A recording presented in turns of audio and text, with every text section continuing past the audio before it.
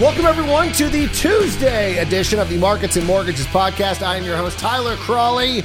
And as always, whatever podcasting platform you are listening to us on, leave us a nice review. It's really all that we ask for, and it helps us out. So go ahead, do it. We'd appreciate it. Just leave a simple review. Tyler's awesome. The show's awesome. It's that easy. I'm not asking for war and peace in a comment section, so just knock it out. All right, we're going to start with some good news here on this program, because I know they always say save the best news for last, but you never know if people are going to listen to the end of the podcast, so it sucks if all your good news is at the end and everyone gets so depressed leading up to the good news, they turn it off. So let's start with the good news, and that is lumber prices are dropping. This is great news for everybody in housing, whether you're a builder, renovator, do-it-yourselfer, whatever it may be. This is good news. So, but first, we got to roll things back, roll the clock back, go all the way back to May. If you remember, back in May, we talked about a piece by Connor Sen in Bloomberg, and he said, look to housing. That will be the indicator. He said, quote, housing's a good industry to study because it was one of the first to boom after the onset of the pandemic last spring. So it might be a leading indicator of what we'll see from other parts of the economy over the next several months. So basically what Sen's arguing is that we're not so different than the rest of the economy. We're just sort of ahead of the curve. And so what happens to us will eventually happen to other areas of the economy. This is all, of course, a hypothesis, but it's not a bad one because we were one of the first parts of the economy to recover. Now, I also want to make a note. Sen argued that in order for inflation to take hold, it required more than just an imbalance of supply and demand, which is what we've been seeing, right? This big imbalance. He says it also takes a behavioral change from both buyers and sellers in support of those higher prices. He also points out that neither builders nor sawmills seemed to be acting in a way at the time that they believed inflated prices were here to stay. And we saw that, right? Sawmills were like, no, we're not going to increase capacity. It's like, wait, why not? You're making so much money. And then builders were like, nah, we're not going to build right now. We're just going to wait, which led a lot of people, Connor Sen being one of them, to say, well, maybe they're not acting that way because they think that lumber prices are going to fall. And so now we're going to fast forward to June 21st to be exact. And Matt Phillips over at the New York Times reports that lumber costs have soared over this past year as many do-it-yourselfers spent stimulus checks to either start or complete projects at their homes. However, a month of declines is now showing that consumers aren't about to trigger runaway increases. So the renovation boom led to lumber futures surging to unprecedented heights, peaking at more than $1,600 per 1,000 board feet in early May. I mean, that's a crazy number considering, what was it, like 400 something pre-pandemic? So as with, well, most things, easy come, easy go. Now, nobody expects lumber prices to drop to that $400 number, as I mentioned, but lumber prices in the future markets are down big. In fact, they're down more than 45% from their peak, slipping below 1,000 for the first time in months. Now, what's causing this? Well, the same thing that caused the prices to go up is causing the prices to go down. Jan Hatzius, chief economist at Goldman Sachs, told the New York Times that, quote, many of the extreme price spikes we've seen in recent months are likely to reverse for Econ 101 reasons. So the tight supply chain, the big demand caused prices to go up. As supply chains open, we have more supply, demand somewhat drops off, prices are going to come back down to earth. And this is the argument that the Federal Reserve is making about the overall economy and why they're not concerned about runaway inflation, saying that painful price spikes for everything from airline tickets to used cars will abate as the economy gets back to normal. Now, this recent data, because of course we're talking about markets here, and for all we know, lumber prices could skyrocket tomorrow or even today. This isn't to say that everyone's correct. We're talking about a lot of smart people, but once again, we're talking about markets. If markets are an easy thing to predict, then you wouldn't be seeing people losing a ton of money on Wall Street every single day. Now, Michael Strain, who works over at the American Enterprise Institute, I had him on the radio show a couple times, very smart guy, echoed this statement, this sentiment that it's really just too early to tell. He told the New York Times that, quote, "The question instead is whether or not the existence of these one-off factors, kind of one after another sustained over a period of several months, will change the way people think about future price increases and make them more likely to go into their boss's office and demand a raise." And I think the answer at this point is we don't know.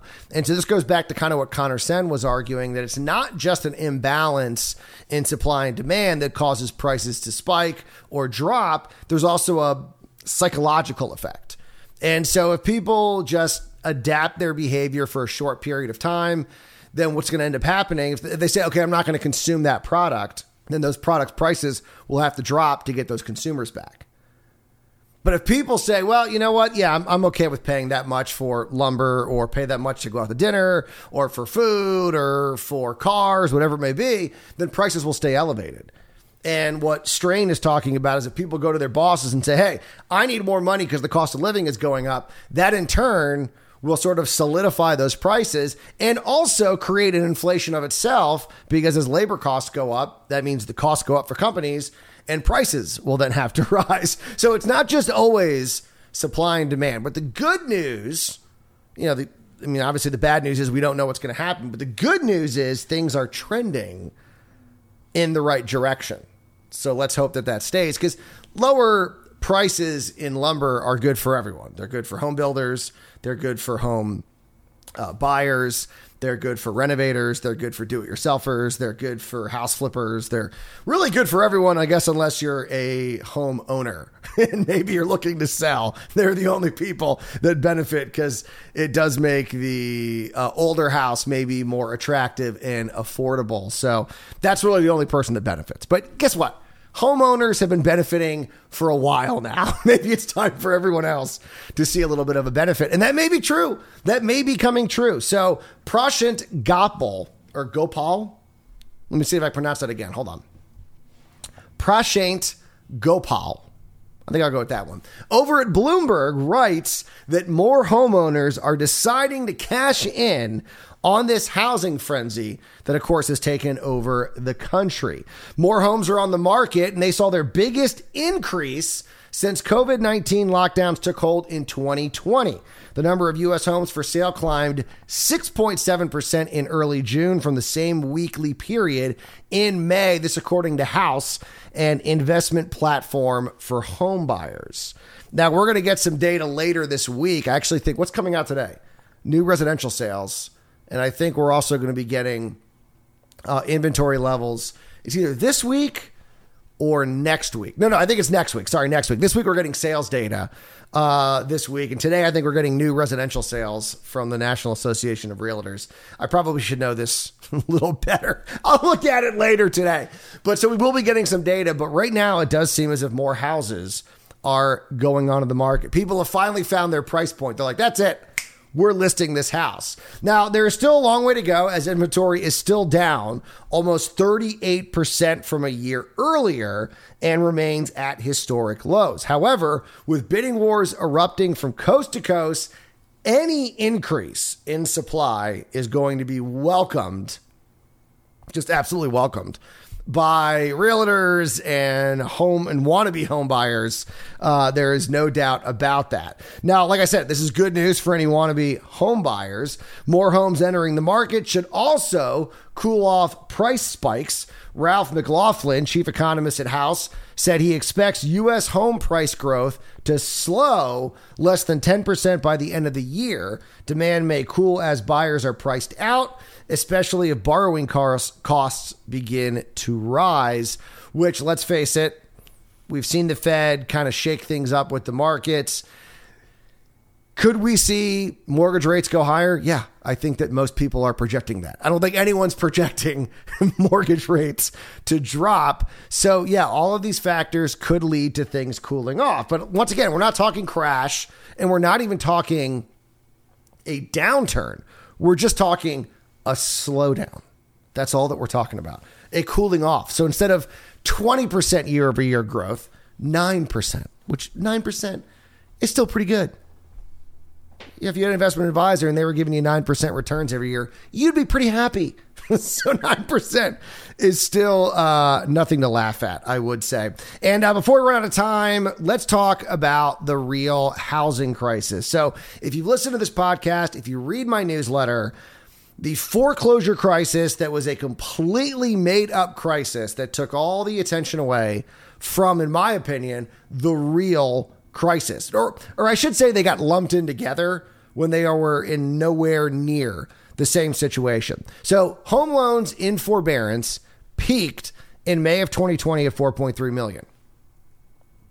And this got so much attention. Oh my gosh, 4.3 million homes are in forbearance. And this was, of course, leading us to believe that, oh no, all these homes were going to get foreclosed on in 2008 was upon us once again. Oh no. But in reality, that wasn't going to be the case. People were taking advantage of a program that was available in a lot of cases.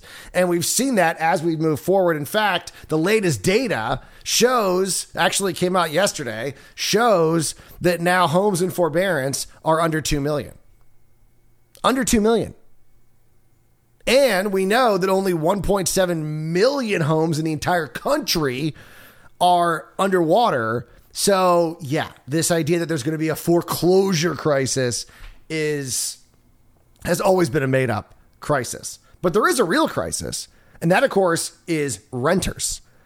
So 4.3 million homes got a lot of attention, but the bigger number, and continues to be a bigger number, 10 million people at the end of the year were behind on their rent. And while that number has dropped, it's still 6 million. 6 million people are behind on their rent, according to the latest census data. CBS News reported on this yesterday. Now, complicating matters is that rents are rising at the fastest clip in over 15 years. CoreLogic reported earlier this month that April 2021 data shows a national rent increase of 5.3% year over year, up from a 2.4% year over year increase in April of 2020. Now, the only somewhat silver lining that exists is that not all rental properties are created equal. CoreLogic found that, single family detached properties are increasing in cost far more than attached multifamily. They wrote, as demand for more space and outdoor amenities remains, detached rentals in particular are experiencing accelerated growth with 7.9% year over year increases in April compared to growth of just 2.2% annually for attached rentals. So policymakers have been wasting a lot of time on the foreclosure crisis. I'm hoping they have enough energy and time to react to the real crisis, which is the eviction crisis. And listen, the solution is not, we're just going to stop allowing evictions. No, because then landlords find themselves in a horrible situation. So what we got to do is find a way to help these people and also allow them to negotiate with their landlords.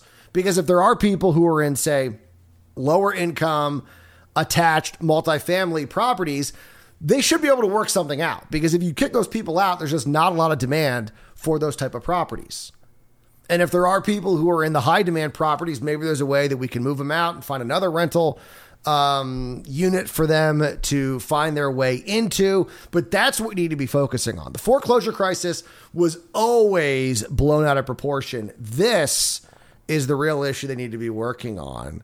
And like I said, I hope they didn't waste too much time and energy on the made up one, because this is a real one that needs to be dealt with. And like I said, the solution is not, we'll just keep banning evictions, because no, landlords are going to be the ones that are in trouble. So they go belly up. Someone buys the company. You got to pay someone at some point.